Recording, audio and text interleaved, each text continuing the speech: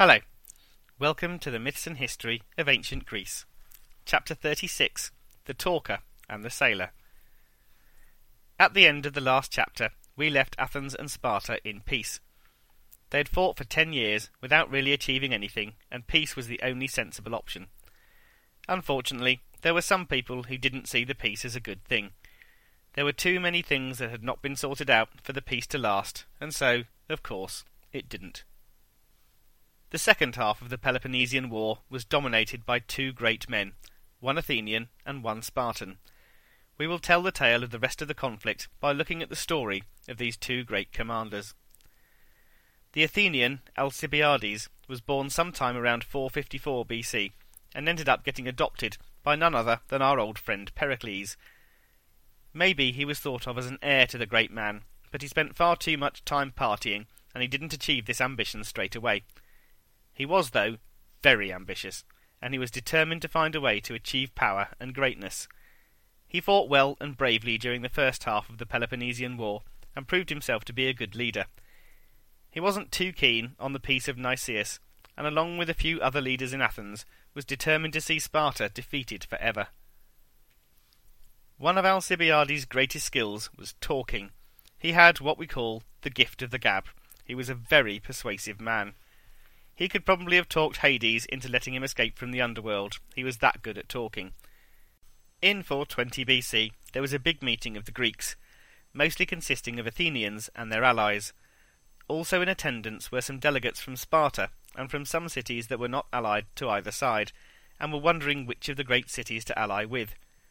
Alcibiades spoke beautifully and cleverly, and pretty soon the important city of Argos, and a few others, allied with Athens. The Spartans, using the only tactics they really knew, decided to attack and recover Argos by force. Alcibiades, though, was too clever for them.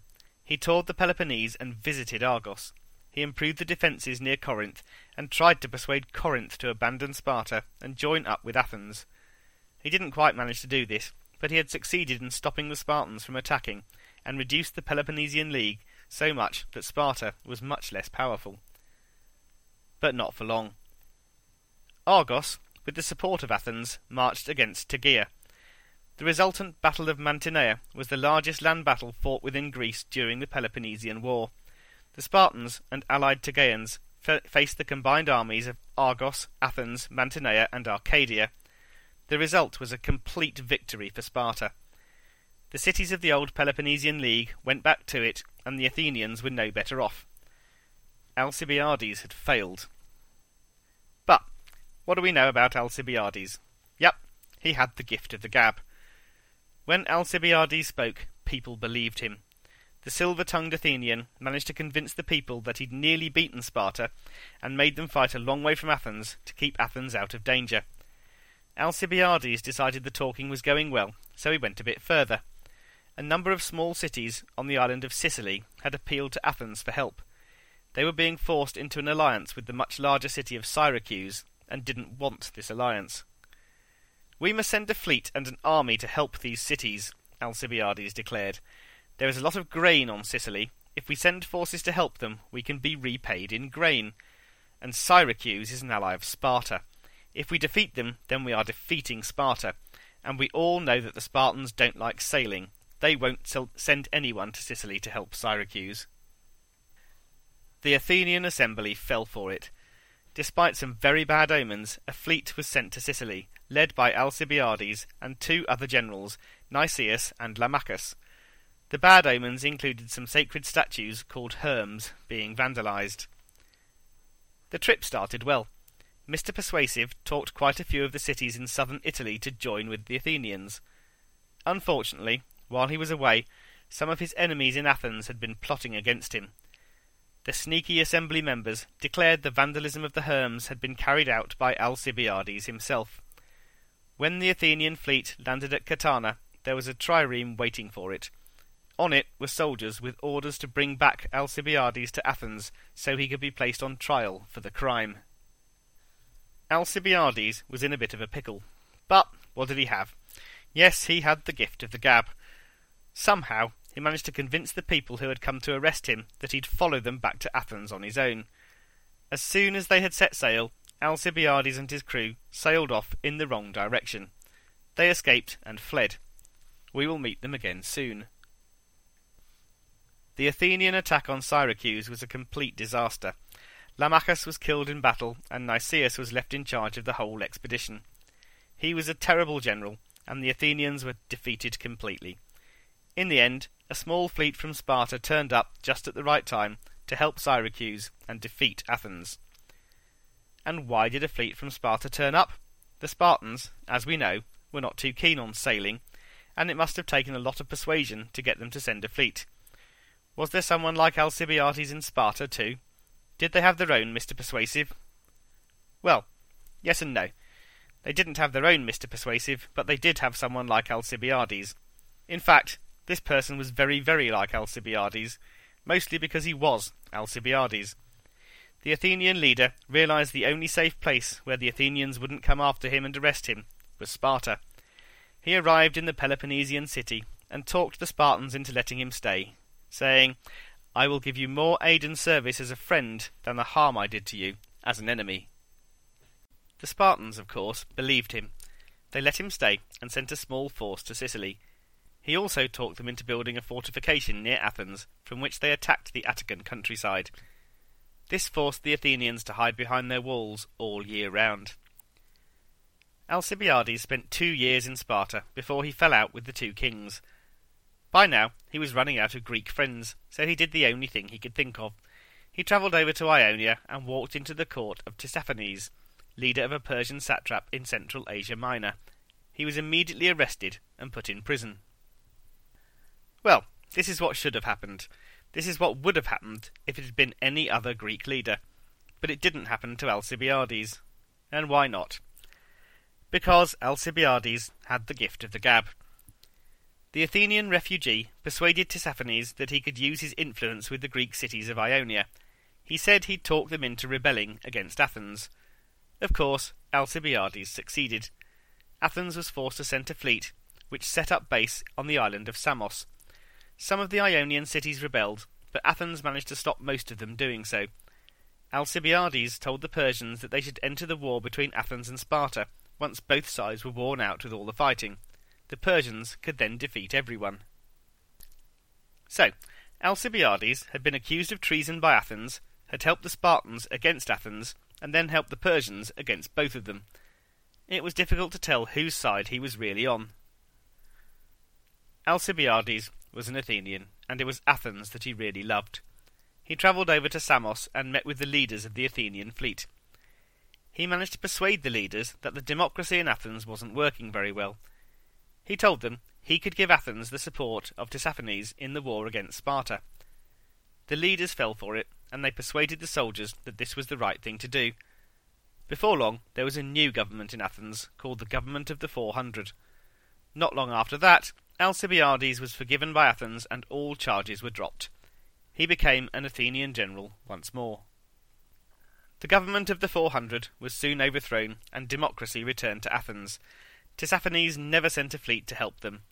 None of this mattered to Alcibiades, though. He was back. In 410 BC, Alcibiades led the Athenian fleet to victory over the Spartans at the Battle of Abydos, near the Hellespont. The Spartans had been exerting more power in the Aegean, but they were beaten by Alcibiades and his better prepared ships. He then utterly crushed the Spartan fleet, which received help from the Persians at the Battle of Cyzicus. Every Spartan ship was either sunk or captured, and the leading Spartan general, Mindarus, was killed. The Spartans were in such disarray they sent a note back to Sparta. It simply said, "Ships lost, Mindarus dead, men starving, no idea what to do."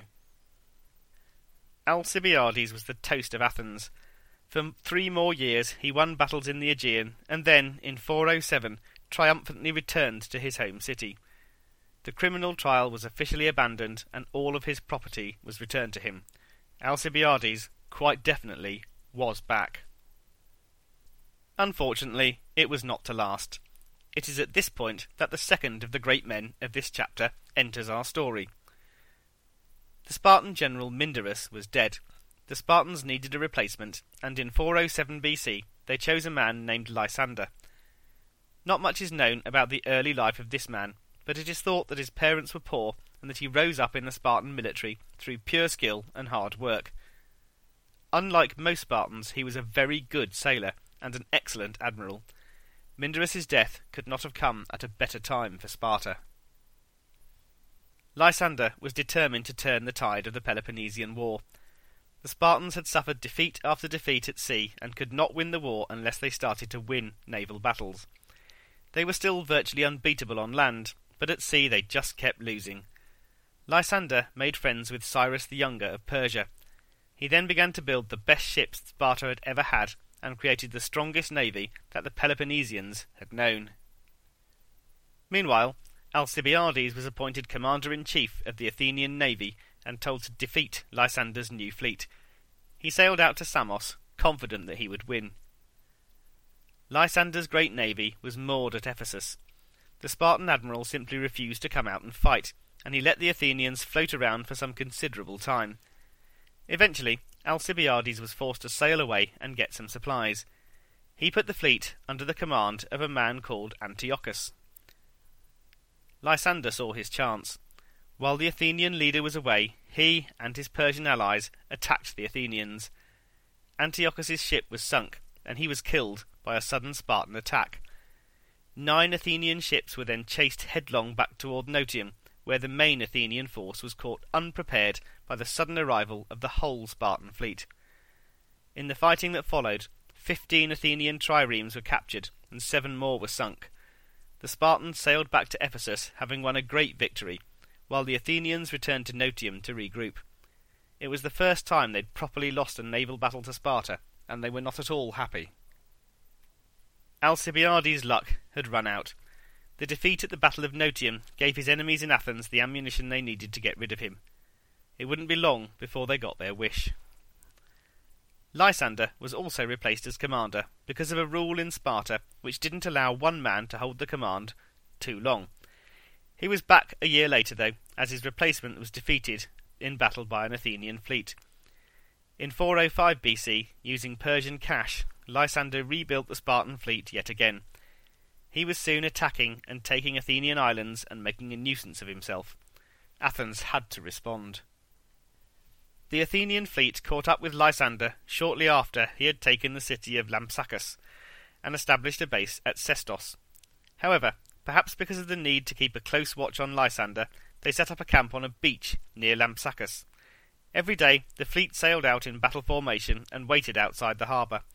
Every day Lysander refused to come out and fight. Every day the Athenians went back to their camp. Our old friend Alcibiades happened to be living in a castle near the Athenian camp. The great man walked down to the Athenian camp and made several suggestions to the generals. First, he told them to move the fleet to a more secure base at Sestos. Second, he claimed that several Thracian kings had offered to provide him with an army. If the generals had offered him a share of the command, he said, he would use this army to help crush the Spartans. It seems, though, that poor Alcibiades no longer had the gift of the gab. Nobody believed him, and he was told to go away. Something had to happen to end the stalemate, and eventually it did. One day, the Athenian fleet came out as usual, and Lysander, as usual, remained in the harbour. As usual, the Athenians returned to their camp, and the sailors scattered to forage for food. Lysander had been carefully watching what the Athenians did every day. On this day, as the Athenian soldiers and sailors were gathering food, he sailed his fleet across from Abydos. He captured most of the Athenian ships without even having to fight, and 4,000 Athenians were taken prisoner. The Athenian fleet was obliterated. Only 9 ships escaped. The battle, called the Battle of Aegospotami, was the last between Athens and Sparta.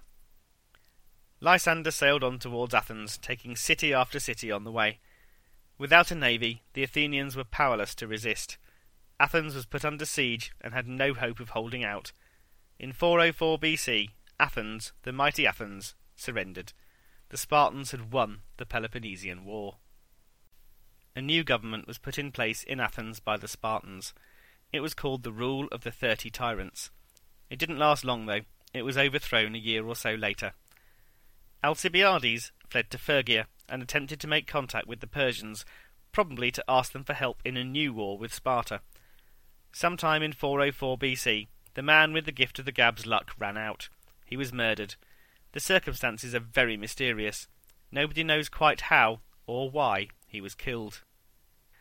Lysander, the Spartan hero of the war, got involved in a civil war in Persia, but by 395 BC he was back in Sparta to help defend it from a new Greek enemy. The power of the city of Thebes began to grow as the power of Athens fell. In 395, a new all-Greek war started. This war would eventually weaken the Greek city-states enough for Philip II of Macedon to march in and defeat them all. Next week, we will hear about the rise of the city of Thebes and of the two men who led it.